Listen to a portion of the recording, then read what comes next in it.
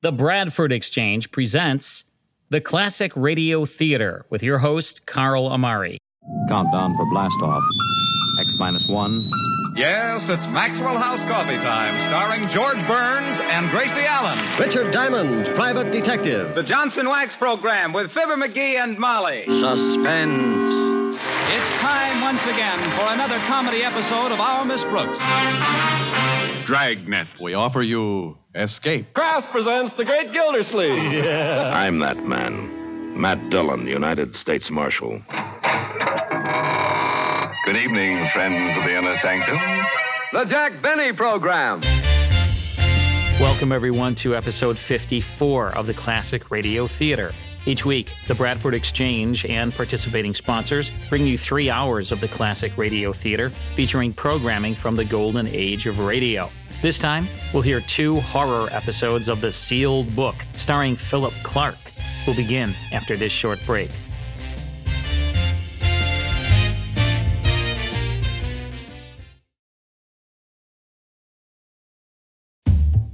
Heard for one season in 1945 on Mutual, The Sealed Book offered mystery and terror tales written by Robert A. Arthur and David Kogan. The same writing team had brought us The Mysterious Traveler and The Strange Dr. Weird. Produced and directed by Jock MacGregor of Nick Carter Master Detective fame, it aired March 18th until September 9th, 1945 on Sunday nights from 10:30 p.m. to 11 p.m. Each week, after the sound of a great gong, host Phillip Clarke observed that the mysterious silent keeper of the book has opened the ponderous door to the secret vault wherein is kept the great sealed book in which is recorded all the secrets and mysteries of mankind through the ages. Here are tales of every kind, tales of murder, of madness, of dark deeds, strange and terrible beyond all belief. Produced on the East Coast, it featured New York's best supporting players, including Mason Adams, Jan Miner, Maurice Tarplin, Lawson, Zerbe, and Bill Lipton. Time now for the first of 2 horror episodes of The Sealed Book, starring Phillip Clarke. In this, the very first episode in the series, an eccentric who collects souvenirs from murders decides to acquire the ultimate item for his collection. Here's The Hands of Death on The Sealed Book, from March 18th, 1945.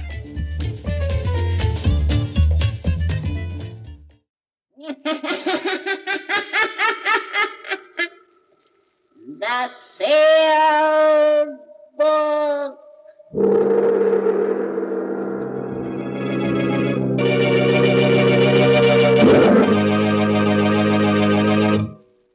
Once again, the keeper of the book is ready to unlock the ponderous volume in which is recorded all the secrets and mysteries of mankind through the ages, all the lore and learning of the ancients, all the strange and mystifying stories of the past, the present, and the future.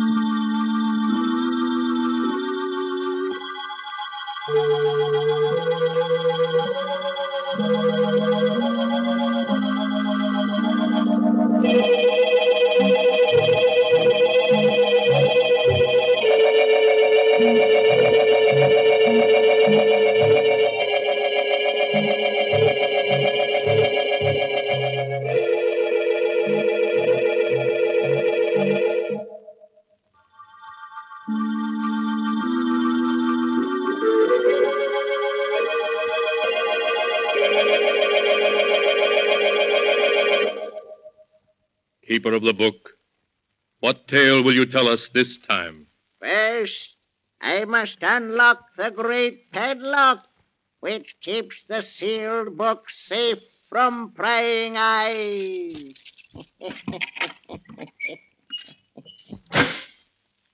Now, what story shall I tell you? I have here tales of every kind. Tales of murder, of madness, of dark deeds, and of events strange beyond all belief. There. Now let me see. Yes. Here's a tale for you. The dark story of two brothers. One of them killed because he could not help himself. The other one was interested in murder too, but in a very different way. The title of the tale is The Hands of Death. Here is the tale as it is written in the sealed book. It began in San Francisco on a night of thick, suffocating fog. A young man hurrying homeward turns a corner and bumps abruptly into a huge figure striding toward him. Oh, excuse me. Fog is so thick I didn't see you. It's all right. Tell me, do you live here? Here in San Francisco? Why, yes, I do. Do you know where Edward Morlock lives now? Why, no, I never heard of him. Now, if you'll excuse me. Wait. But I've really got to get home. I just want a light from your cigarette. Oh, of course. Here, I'll hold it for you. Just hold it like that. What is it? What's the matter? Nothing. It's nothing. It's my hands, isn't it? They frightened you. No, it's nothing. My hands, they disgusted you. No, of course not. They frightened you because they're not like other people's hands. No, let go of me. Are you sure you thought I was a freak? Let go of me. You're crazy. I'm not crazy, do you hear? I'll show you. No. I'll show you.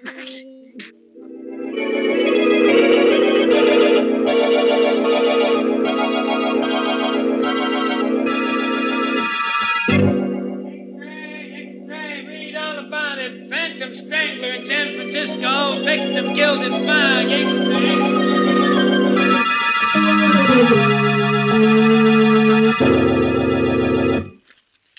So, the Phantom Strangler is at work in San Francisco. Jennings will be interested in that. I beg your pardon, Mr. Morlock. Huh? Oh, yes, Jennings? The postman just brought this package, sir. Oh, package, eh? Give it to me. Yes, sir. Now, wheel me over to the window. Of course, sir. This is close enough, Jennings. This package, I suppose you noticed it came from my agent in New York? Yes, sir, I did. Then perhaps you can guess what's in it.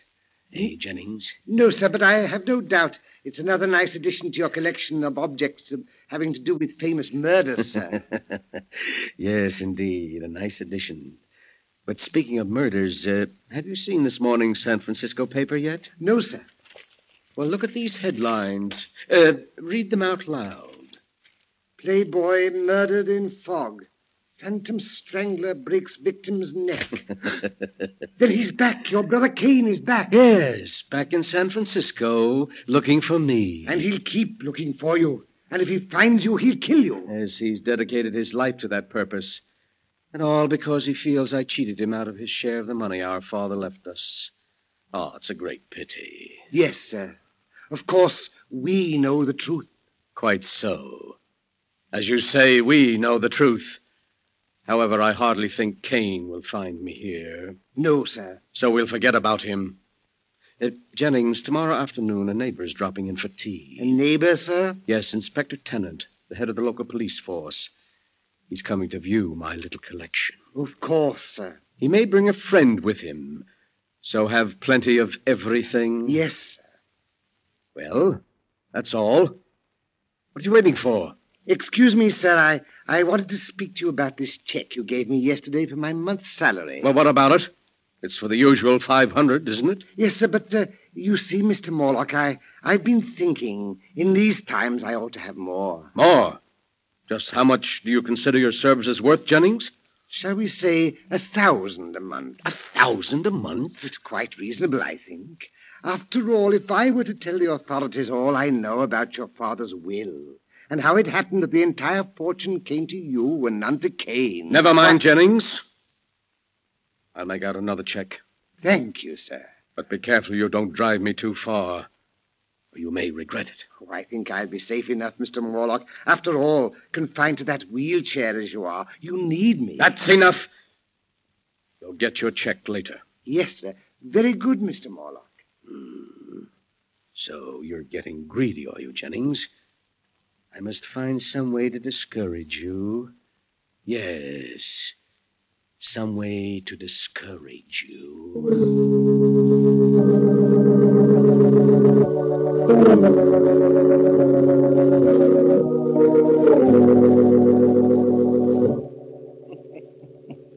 The next afternoon, Edward Morlock, the strange, crippled collector of murder relics, enjoyed himself thoroughly playing host to Police Inspector Tennant and Mr. Norman Smith, a criminologist friend of his.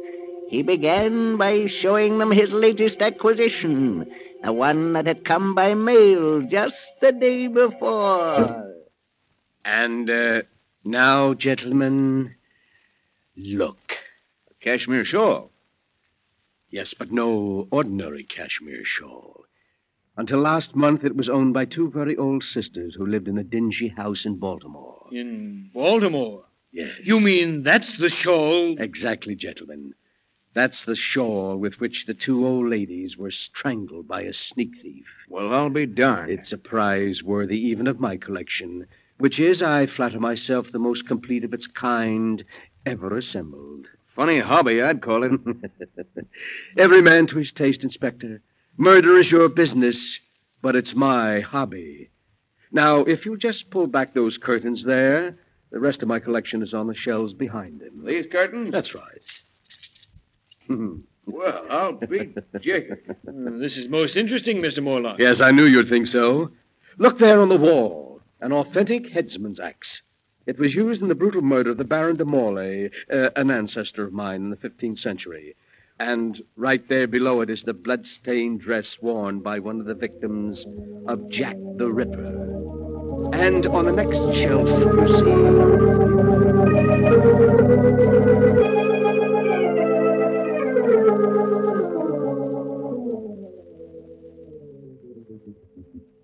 And so there, gentlemen, you have the highlights of my collection.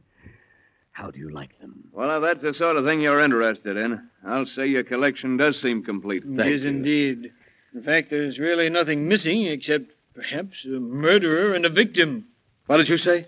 That the only thing missing from your collection is a murderer and a victim. The most interesting thought, Mr. Smith. And after all, why not? Why not what? Oh, excuse me, Inspector. I was just thinking out loud. Oh. Well, I'm afraid we got to go now, Morlock. Eh, Smith? Yes, you're right, Inspector. It's been a great pleasure having you, gentlemen. And I do hope you'll call again. Yes, Mr. Morlock, you rang. Yes, Jennings. Before you help me to bed, I want you to mail these letters. Yes, sir. They're to major newspapers in San Francisco and contain a message to be inserted in their personal columns. A message? Yes, to my brother Kane. We used to communicate this way in the past. But, what? Here is a copy of the message. You may read it. If the gentleman with the unusual hands will visit his brother in Santa Villa, he will learn something to his advantage. You're inviting him here? Exactly. You've decided to play safe, to trap him, and turn him over to the police? Oh, that's clever of you, Jennings. Yes, very clever. But you've already proved you're clever, haven't you? Now just take these letters out and mail them, and soon, quite soon, I think, we shall be seeing my dear brother Kane again.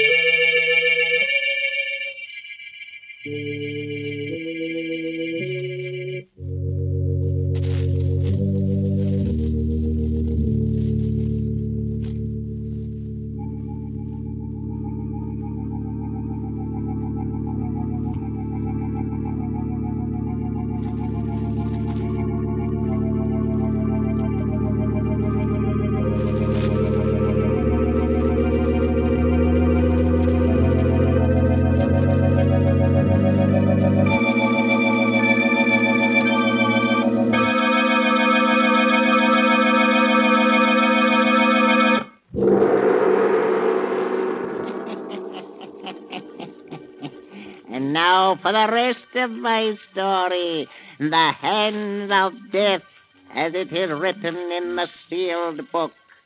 After Edward Morlock had put into effect his plan to bring his brother Cain to him, he sat in his wheeled chair and waited, seeming much amused at some secret thought of his own.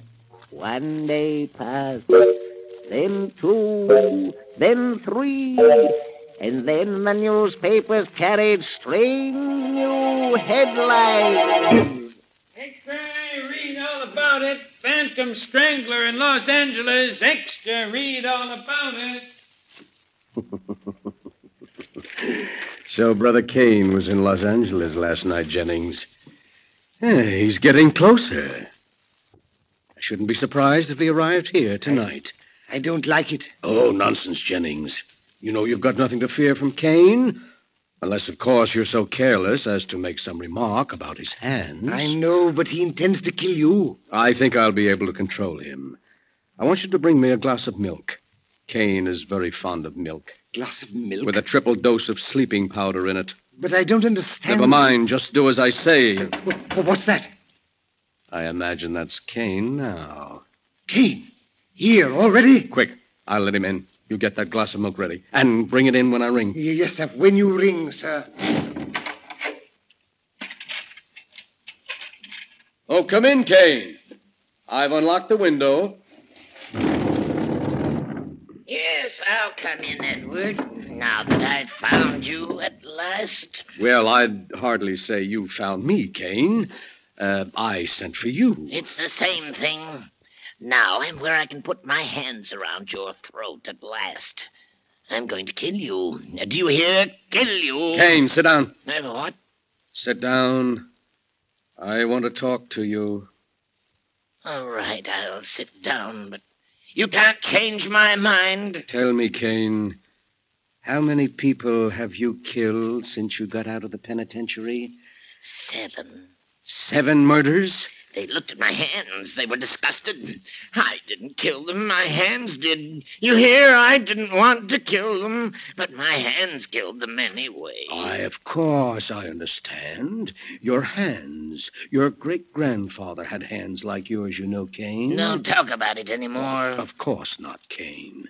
But you must be hungry. I'll ring for Jennings. He'll fix something for you. Yes, I am hungry. But please, Cain, don't startle the poor fellow. You know, he's very much afraid of you. Why? Why is he afraid of me? It's your hands. He says they give him nightmares. My hands give him nightmares? Oh, you mustn't blame him, Kane. He can't help it. My hands give him nightmares. Yes, sir. I brought you a glass of milk, Mr. Morlock. My hands frighten me. Oh, thank you, Jennings. Just put it down here. Yes, sir. Why are you looking at me like that, Jennings? I'm not looking at you, Mr. Kane. You're looking at my hands. They upset you. They give you nightmares. No, Mr. Kane, that's not true. I'll show you. I'll give you a reason to be afraid of my hands. Mr. Morlock, help me. I'll show you. I'll show you. Let go, you're kidding. Help. There. That'll teach you to be afraid of my hands. You can let him go now, Kane. He's dead.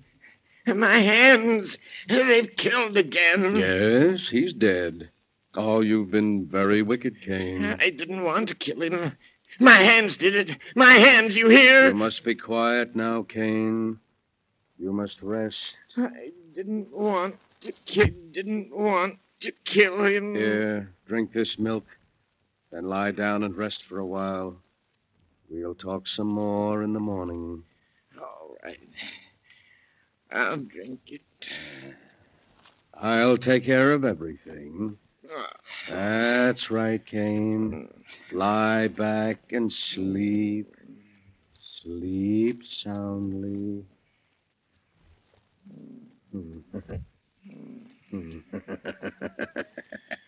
So you would blackmail me, would you, Jennings? And you would kill me, would you, Kane? But I've been too clever for both of you.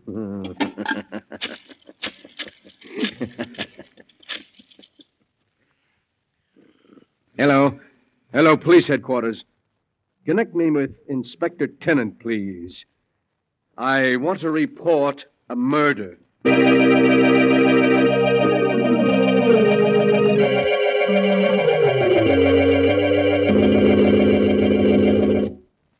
And so, there you are, Inspector. Kane was in the penitentiary for assault with intent to kill. Apparently, he escaped since then. He's been seeking for me, meaning to kill me. Good heavens, Morlock. Then he's the strangler who's been doing all these killings. Yes, I'm afraid so. Oh, and I never guessed until he showed up tonight to kill me, because he thought, you see, quite wrongly, that I had cheated him of his inheritance. Jennings bravely came to my rescue, and Kane throttled him. Then I tricked Kane into drinking some drugged milk, and, well, there you are. But why, man? Why? Why did he kill all these people? Because of his hands. His hands? Well, you saw his hands. Tremendously strong. Not hands at all, really, but more like demon's claws. Kane is morbidly sensitive about his deformity. When he feels someone is frightened by his hands, he kills them. Just like that. It's a good thing we got him at last. You can take him along now quite safely. But be sure to keep him well locked up, Inspector. And don't let anyone get within reach of his hands.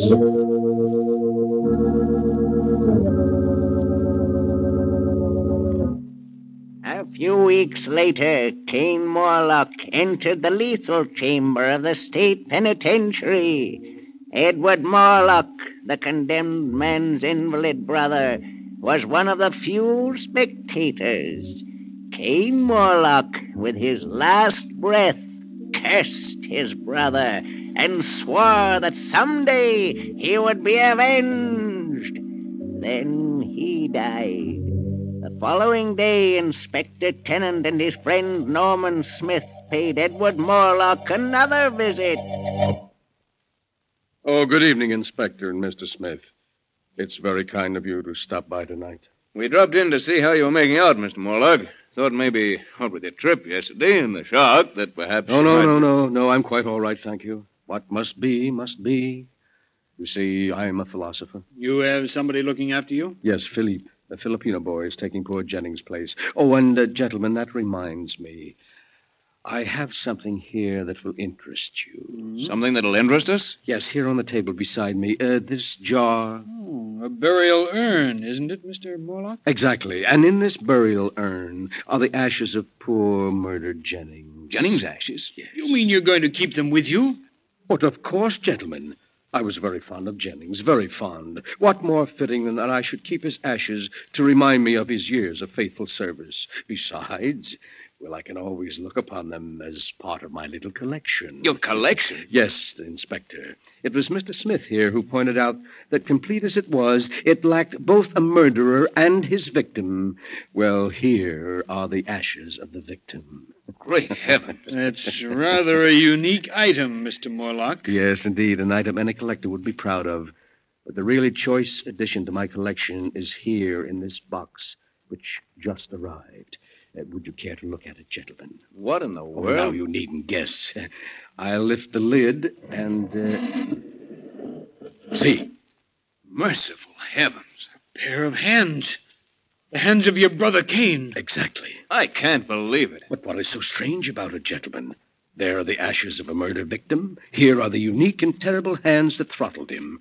Where in all the world will you find a collector who can boast such items as these? You must be mad. Morlock, did you plan all this from beginning to end? Plan it? Mr. Smith, but how could I? You're quite mad. We could never prove it. You could prove nothing.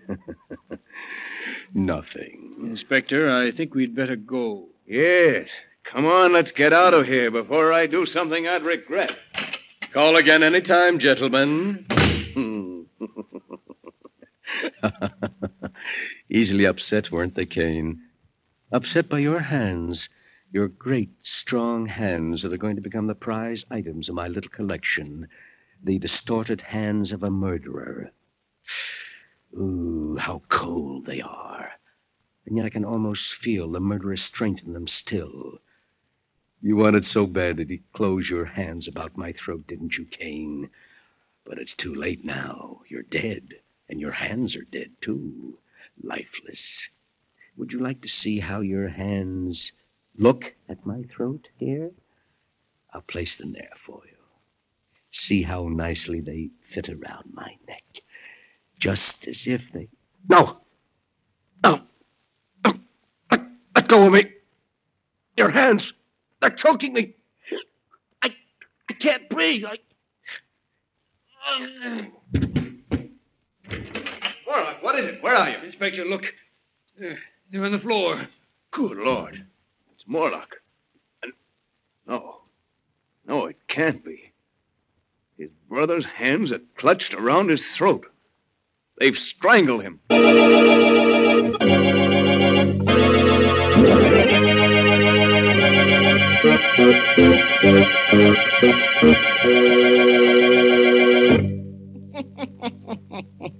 And that is the story of the hands of death as it is written in the sealed book.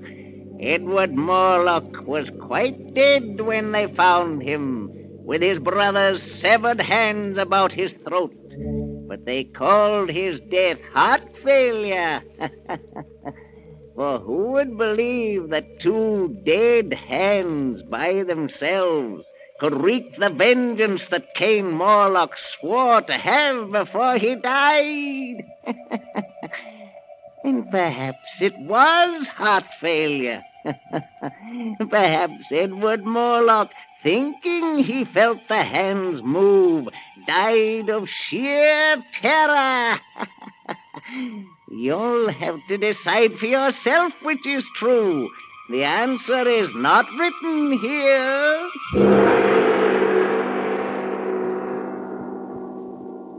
But the sound of the great gong tells me I must lock the book once again. One moment, keeper of the book.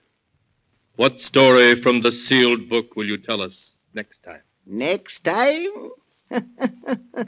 Are you sure you want to know? Perhaps my next story will be about you.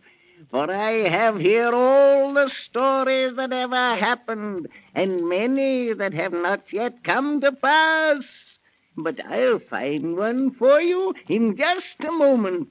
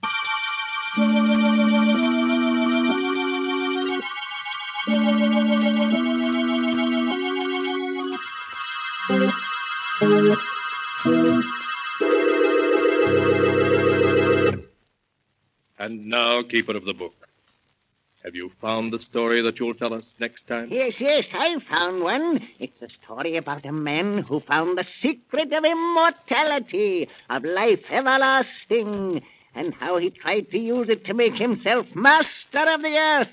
The title of the tale is The King of the World. Be sure to be with us again next time, when the great gong heralds another strange and exciting story from The Sealed Book. The Sealed Book, written by Bob Arthur and David Kogan, is produced and directed by Jock MacGregor. That's the premiere episode of The Sealed Book, with the Hands of Death, starring Phillip Clarke, from March 18, 1945, heard over the Mutual Network. All of the classic radio shows we present on this series are direct from the master recordings. I have more than 100,000 original radio episodes under license from the owners and estates, and we make them available via digital download or on CD through our Classic Radio Club.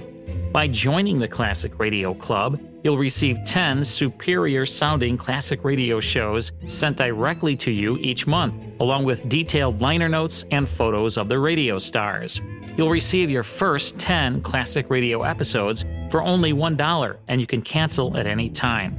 To learn more about the Classic Radio Club, log on to classicradioclub.com. That's classicradioclub.com. I'll have another horror episode of The Sealed Book after this short break.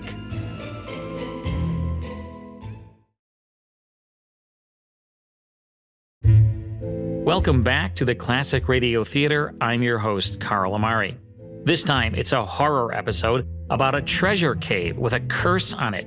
Anyone who goes in to claim the treasure never comes out again. Here's I'll Die Laughing, starring Phillip Clarke, on The Sealed Book, from May 27, 1945.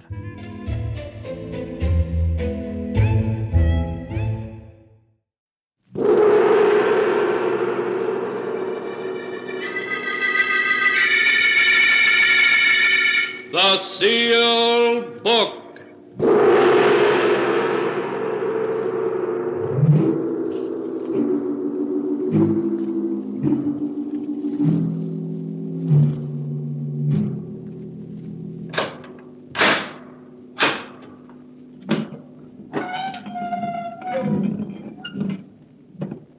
Once again, the keeper of the book has opened the ponderous door to the secret vault, wherein is kept the great sealed book, in which is recorded all the secrets and mysteries of mankind through the ages.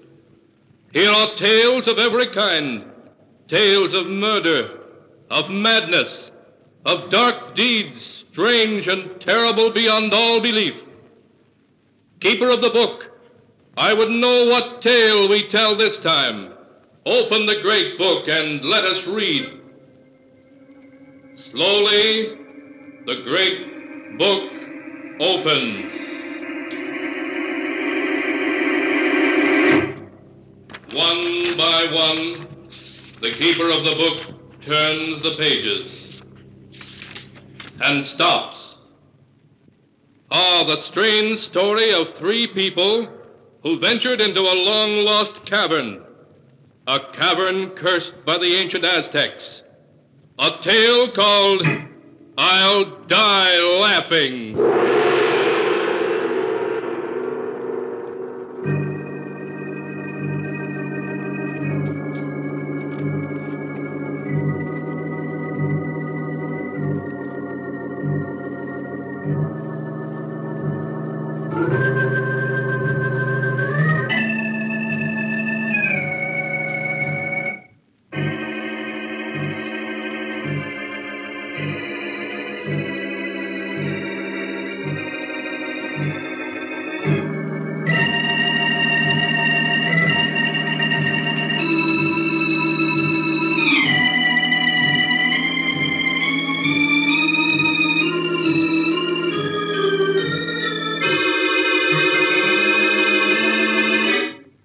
Here is the tale, I'll Die Laughing, as it is written in the pages of the sealed book.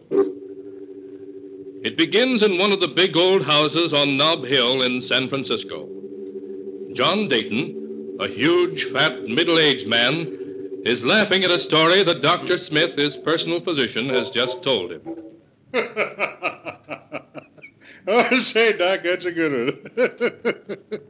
I'll remember that. You'd better remember the other things I told you, too, John. I will, Doc, I will. Thanks for dropping in. That's quite all right. Goodbye, John. Goodbye. Doctor? Yes, dear. What did he say? Did he think the dizzy spells you've been having were serious? Oh, of course not. He said I'd live to be 90. He just told me to stop working so hard at the office and learn to take things easy, that's all. You have been spending too much time at the office, John. Well, I'm thinking of taking a vacation. A long vacation. Now, please excuse me, dear. There's someone upstairs in the study waiting to see me. John, who is that horrible-looking old man waiting up there for you? Well, I'll explain that later, dear. Oh, say, when Harvey gets here, send him right up the study, will you? All right, John.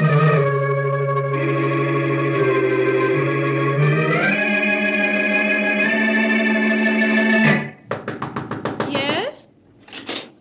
Oh, Harvey, come in. Hello, Laura. John phoned. Said he wanted to see me. Is he in? Yes, he's upstairs now. Laura, listen. Is it about us? Oh, no. He doesn't suspect anything. This is about something else. He has a perfectly weird old man up there with him now who... Yes, I know. An old prospector named Gippy Gordon. Sent him? What do you mean? Well, this Gordon came, so I talked to him. He told me a ridiculous story about a lost Aztec treasure in a secret cave in New Mexico. I knew it was just the kind of thing that John would love, so I told Gordon to come and see John here at the house. And I warned him to be sure not to mention having spoken to me. But why, Harvey? I want John to decide to go looking for that treasure and to take us along. I don't understand. Darling, John is like a boy in many ways, but he isn't a complete fool. If he finds out about us, we'll both be out in the cold. You'd lose this lovely mansion and all the things you enjoy so, and I'd lose my job as lawyer for the John Dayton Enterprises. Oh, I would. Tell John we love each other and that... And live in a garret someplace on love and a crust of bread? No, Laura, it wouldn't work. No, I suppose not. Oh, what are we going to do? Suppose something should happen to John. An accident, say. Harvey, you don't mean that... Harvey, is that you? Yes, John, I'm on my way up now. Well, hurry up, old man. I've got something mighty interesting for you. Right away, John.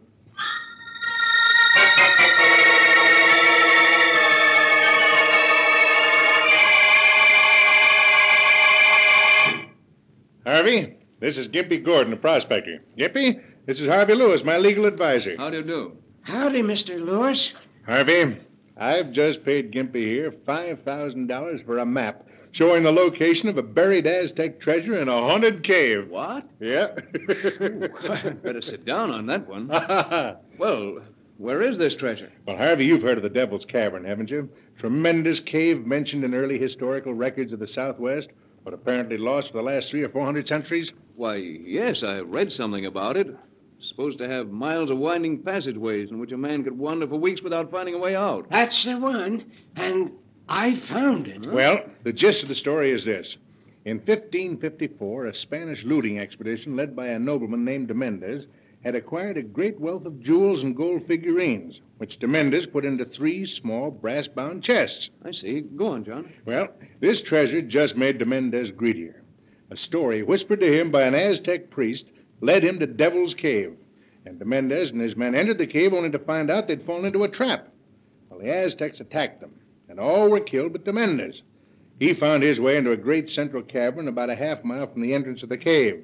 And in that cavern, there's a natural shaft, like a well. The Devil's Well, that's the name of it. It bubbles and gurgles in a way to drive a man mad. Oh, take it easy, Gimpy, take it easy. Well, Harvey, de Mendez reached this Devil's Well. And when the Aztecs closed in on him, he threw the treasure into the well and leaped in after it himself. So the priest sealed up the cave and put a curse on it. A curse? Oh, come now, John. You don't believe in that. Oh, it's true. It's true, Mr. Lewis. The curse was that nobody who went into the cave to get the treasure could ever get out again alive. They was doomed to die there. I see. But you say you went into the cave and came out again alive, so it can't be much of a curse. Oh, but it is, Mr. Lewis. It killed Pedro, my Indian, and it's still after me.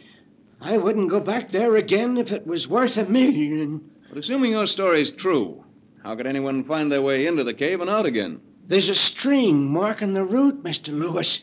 2 months ago, me and Pedro found the entrance. We tied the string to a rock and went in, letting it unroll behind us. Took us a week, it did, to find our way to the big room where the Devil's Well is. But we made it. Huh? And then what happened? Well, I had a 100-foot rope and some big hooks. We fished around in the well for the chests, and by, we drew one of them up. You actually fished up one of the treasure chests? Yeah. It was about so long and so wide and 6 inches high. I shook it, and we could hear the jewels rattle inside of it. Where is it now? What happened to it? Well, when Pedro seen the chest, he grabbed for it and tried to push me into the well. Well, I ducked, and Pedro got hold of the chest when all of a sudden he fell over into the well with it. Well, what did you do? Oh, I run for it before the cave and the well could get me, too. I followed the string back, and I didn't stop till I was outside. All the way, I heard Pedro calling to me for help. And now, whenever I hear the well, I hear him, too, calling to me, still calling to me. Well, Harvey, that's the story. And making all due allowances, I think it's well worth investigating, don't you? Say, it is an interesting yarn, John. And I think it'd be a lot of fun to look into it, whether we find any treasure or not. Good. Then we'll do it. You and me and Laura. It'll be a vacation for all of us. Oh, no. No. What is it, Gimpy? What's the matter? He looks scared to death. The Devil's Well. I hear it again. It's calling me. Oh, come now, Gimpy. You're letting your nerves get the better of you. No. I hear it, I tell you. Listen. We don't hear a thing, Gordon. It's just your imagination. No. I hear it. Gimpy, help me. Save me, Gimpy. It's there. In the well. I hear it. And Pedro's calling to me. I hear him. Oh, nonsense. It's just your imagination, Gimpy. It looks as if he's going to faint. Gimpy, there he is. Help me. Save me. That's Pedro in the well. He's calling to me. John, grab him. Good grief. He's dead.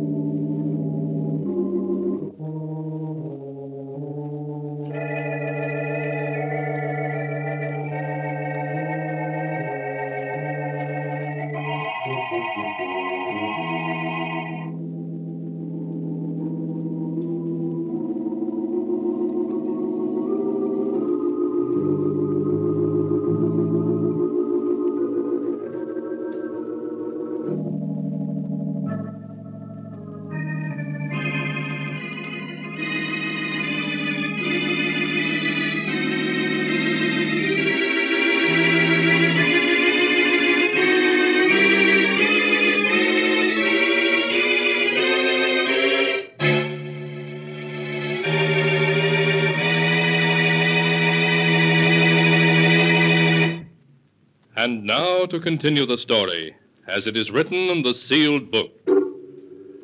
The doctor's examination showed heart failure to be the cause of Gimpy Gordon's death, not an ancient Aztec's curse. In spite of the tragedy, John Dayton went ahead with his plans with undiminished enthusiasm. Laura, his wife, protested, but Harvey added his persuasion to John's, and at last she agreed to go on the treasure hunt with them. A week later, they were ready, John's car loaded with all the necessary equipment. Harvey, I've hardly had a chance to speak to you all week. Before John comes and we start out, you must tell me, what are you planning? Why, Laura, darling, we're just going on a treasure hunt.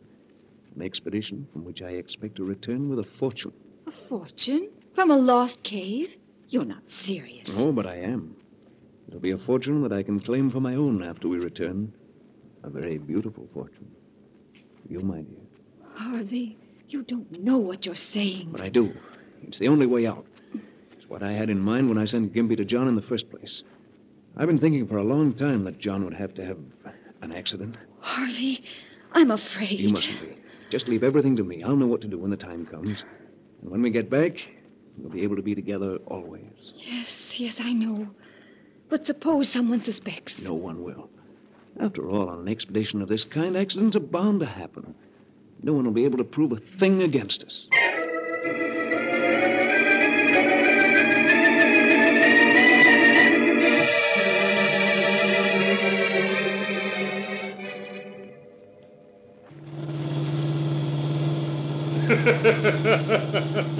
And just imagine how Gus Wilson and Duck Arnold will look when we invite them over and show them a couple of chests full of old Aztec jewelry. Their eyes will pop right out of their heads. John, for heaven's sake, stop laughing. I can't stand it anymore. Oh, what do you mean, stop laughing? Why, Laura, what's wrong with laughing? I like to laugh. And when I die, I hope I'll die laughing. Well, if you don't stop it, John, I'll die.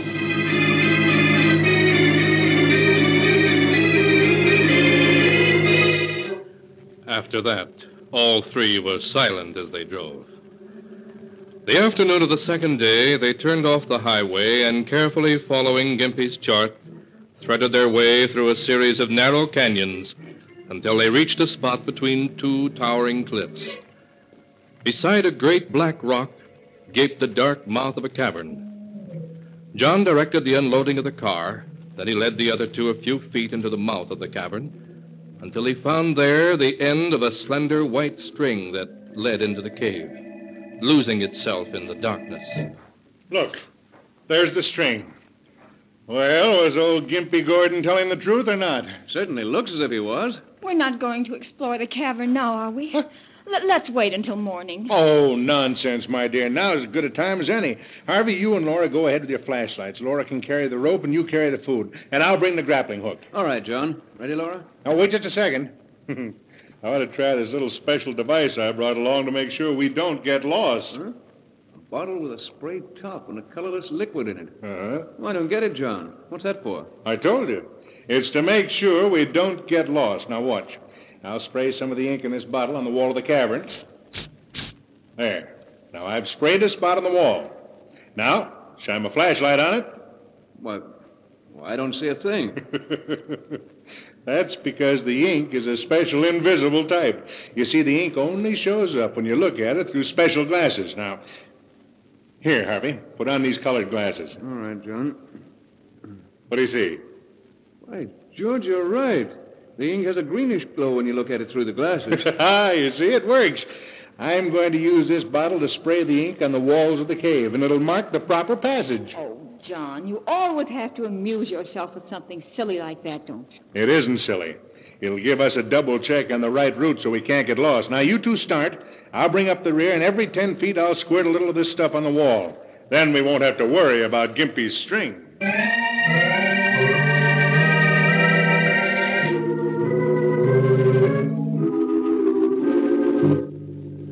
Uncertainly, the little party groped its way forward, through winding passageways that opened constantly into dozens of other passages. They would have been lost in no time but for the slender white string that led them ever deeper in the echoing depths.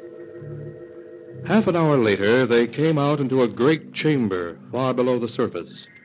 Huge stalactites hung from the ceiling, glistening damply in the beams of their flashlights.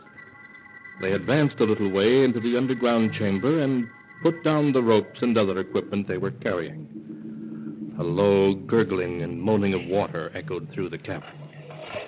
That's the sound Gimpy mentioned, Harvey. It means we've reached the Devil's Well. Look, over here. A round opening in the floor of the cabin. Yes, this is it, all right. John, be careful. Don't worry about me, Laura. You stay there with our equipment if you like. Say, water isn't gurgling anymore. No. Oh, but Gimpy said it came and went. Must be an underground stream causing it. Say, Harvey, shine your light. 100 feet at least. And to think there's a fortune down under that water. By George, before we go back, what do you say we drop the grappling hook down and see what we can find, huh? Now? Yeah, sure. All right, John. I'll admit I'm kind of curious myself. Harvey, get me the rope and the grappling hook, will you? We may bring up one of those chests the first try. Of course, John. It won't take a second to try our luck. Laura, have you got the rope there? Yes, right here. Harvey, you're not going to do it now? Yes, I am. There's no sense in waiting. We'll be out of here in 30 minutes, free to live our own lives just as we wish. Have you got that rope yet, Harvey? It was tangled, John. I'm bringing it now. Just keep your nerve, Laura. It'll be all over in a minute. Right. Here's the rope, John, and the grappling hook, too. Oh, fine. Just give me a hand with it. Harvey, what are you doing? Just giving you the rope, John, but not quite as you expected. Yeah. Now try to move your arms. Well, You've bound my arms to my sides, Harvey. What's the meaning of this? I'll tell you what it means, John. It means that you're about to die. Die? Have you gone crazy? You fool. Why do you think I arranged this silly treasure trip anyway? You arranged it? Why, I arranged it. That's what you think, but you're wrong. Old Gimpy Gordon came to me first with his ridiculous story, and I passed him on to you. I knew to give Laura and me the opportunity we needed to get rid of you. Laura, is this true? Are you in this with Harvey, this murder plot? Harvey, hurry. Please hurry. Oh, so it is true. You two brought me here to kill me. And I thought... What a joke on me. You won't think it's a joke for long. Because in just a minute you're going down in that well, John. The story we'll tell is that you got tangled in the rope, tripped and fell in. And if anyone comes to fish out your body, John, it was an accident. If anyone comes to fish up my body. Oh, that's a joke, Harvey. You don't know how good a joke it is. But you will. You will. Harvey, make him stop laughing. Make him stop laughing. Now make him stop. Goodbye, John.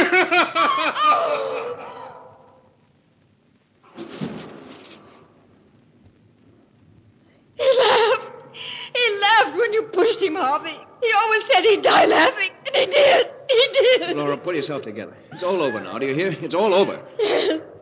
Yes, Harvey, I'm all right. Only let's get away from here. Let's get out of here. No!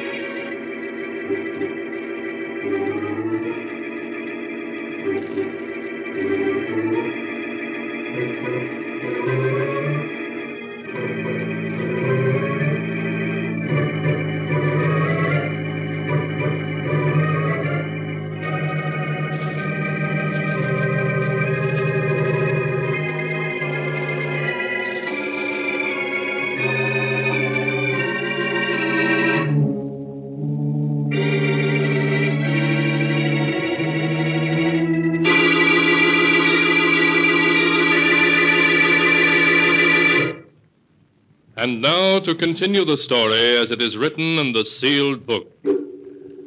Laura and Harvey, with a guilty feeling in their very souls, started back to the entrance of the cave, following always the trail of the slender white string. But their progress seemed so slow, all too slow in their hurry to get away from what they were leaving behind in the Devil's Well. Harvey, hurry. Can't you go any faster? No, Laura, I don't dare to. If I tried to go any faster, the string might break and that... What is it? Why have you stopped? Come to the end of the string. What do you mean you can't have?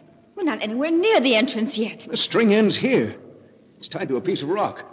No, it can't end here. It must be broken. Look for the other end of it. Oh, here's the rest of it, neatly coiled up on this ledge. Oh. And here's an envelope underneath it.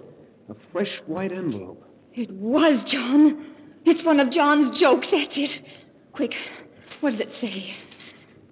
Dear Laura and Harvey, for some time I've known what was going on between you two. It's time you were both taught a lesson.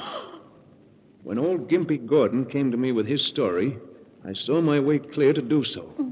And I have worked out a plan that will be in operation when you read this letter. This is my plan. As we enter the cave, I shall send you two on ahead.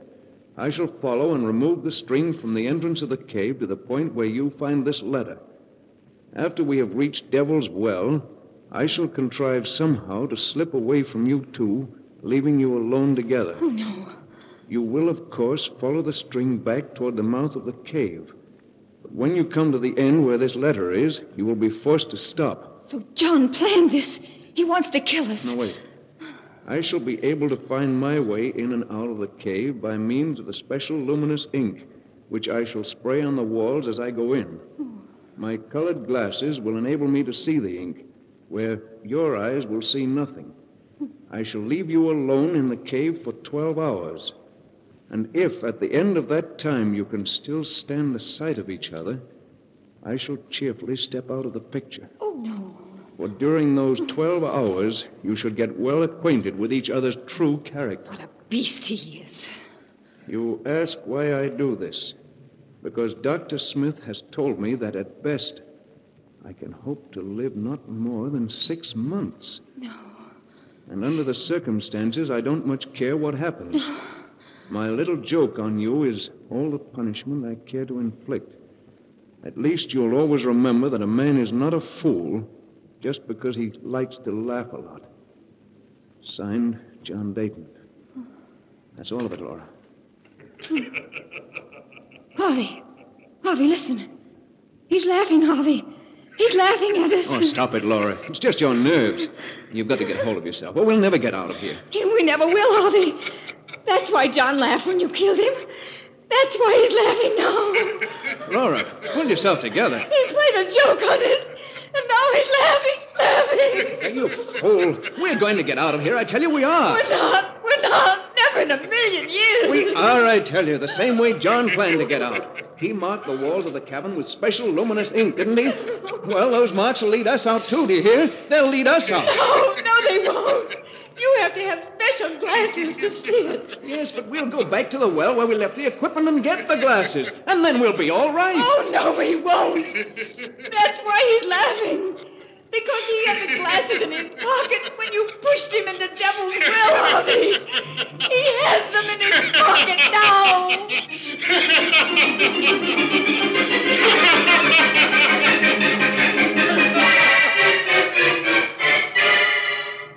And that is the tale of I'll Die Laughing, as it is written in the sealed book. For days, Laura and Harvey wandered through one corridor after another, seeking the entrance of the cave. John's laughter echoed in their ears, as time and time again they ran into blank walls. Weeks later, a searching party found their bodies lying a scant 100 yards from the entrance of the cave.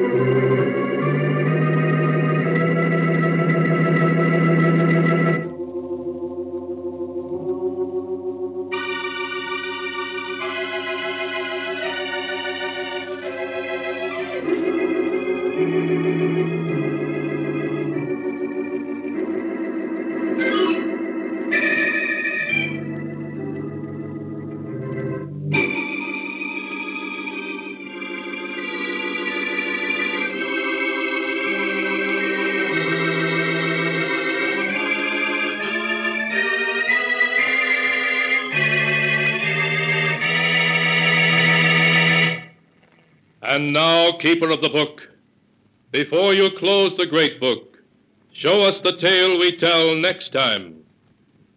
This one. Ah, yes. Why, this is amazing. It's the tale of a mad killer who lived alone in a great country house. That is, until two murderers came to live with him. A tale called Design for Death.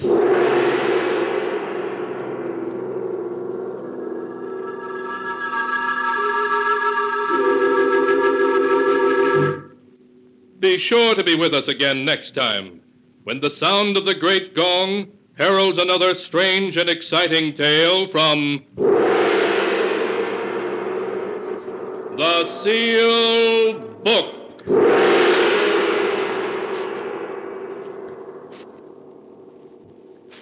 The Sealed Book, written by Bob Arthur and David Kogan, is produced and directed by Jock MacGregor. And that's The Sealed Book, with I'll Die Laughing, starring Phillip Clarke, from May 27, 1945, heard over Mutual. Stick around. I'll give you our lineup for episode 55 of the Classic Radio Theater after this short break.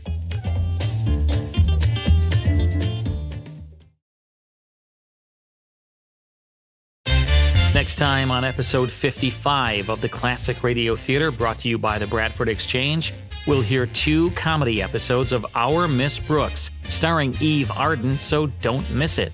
To reach me and to learn more about the Classic Radio Club, visit classicradioclub.com. Be sure to tune in to our next show. Thanks for listening.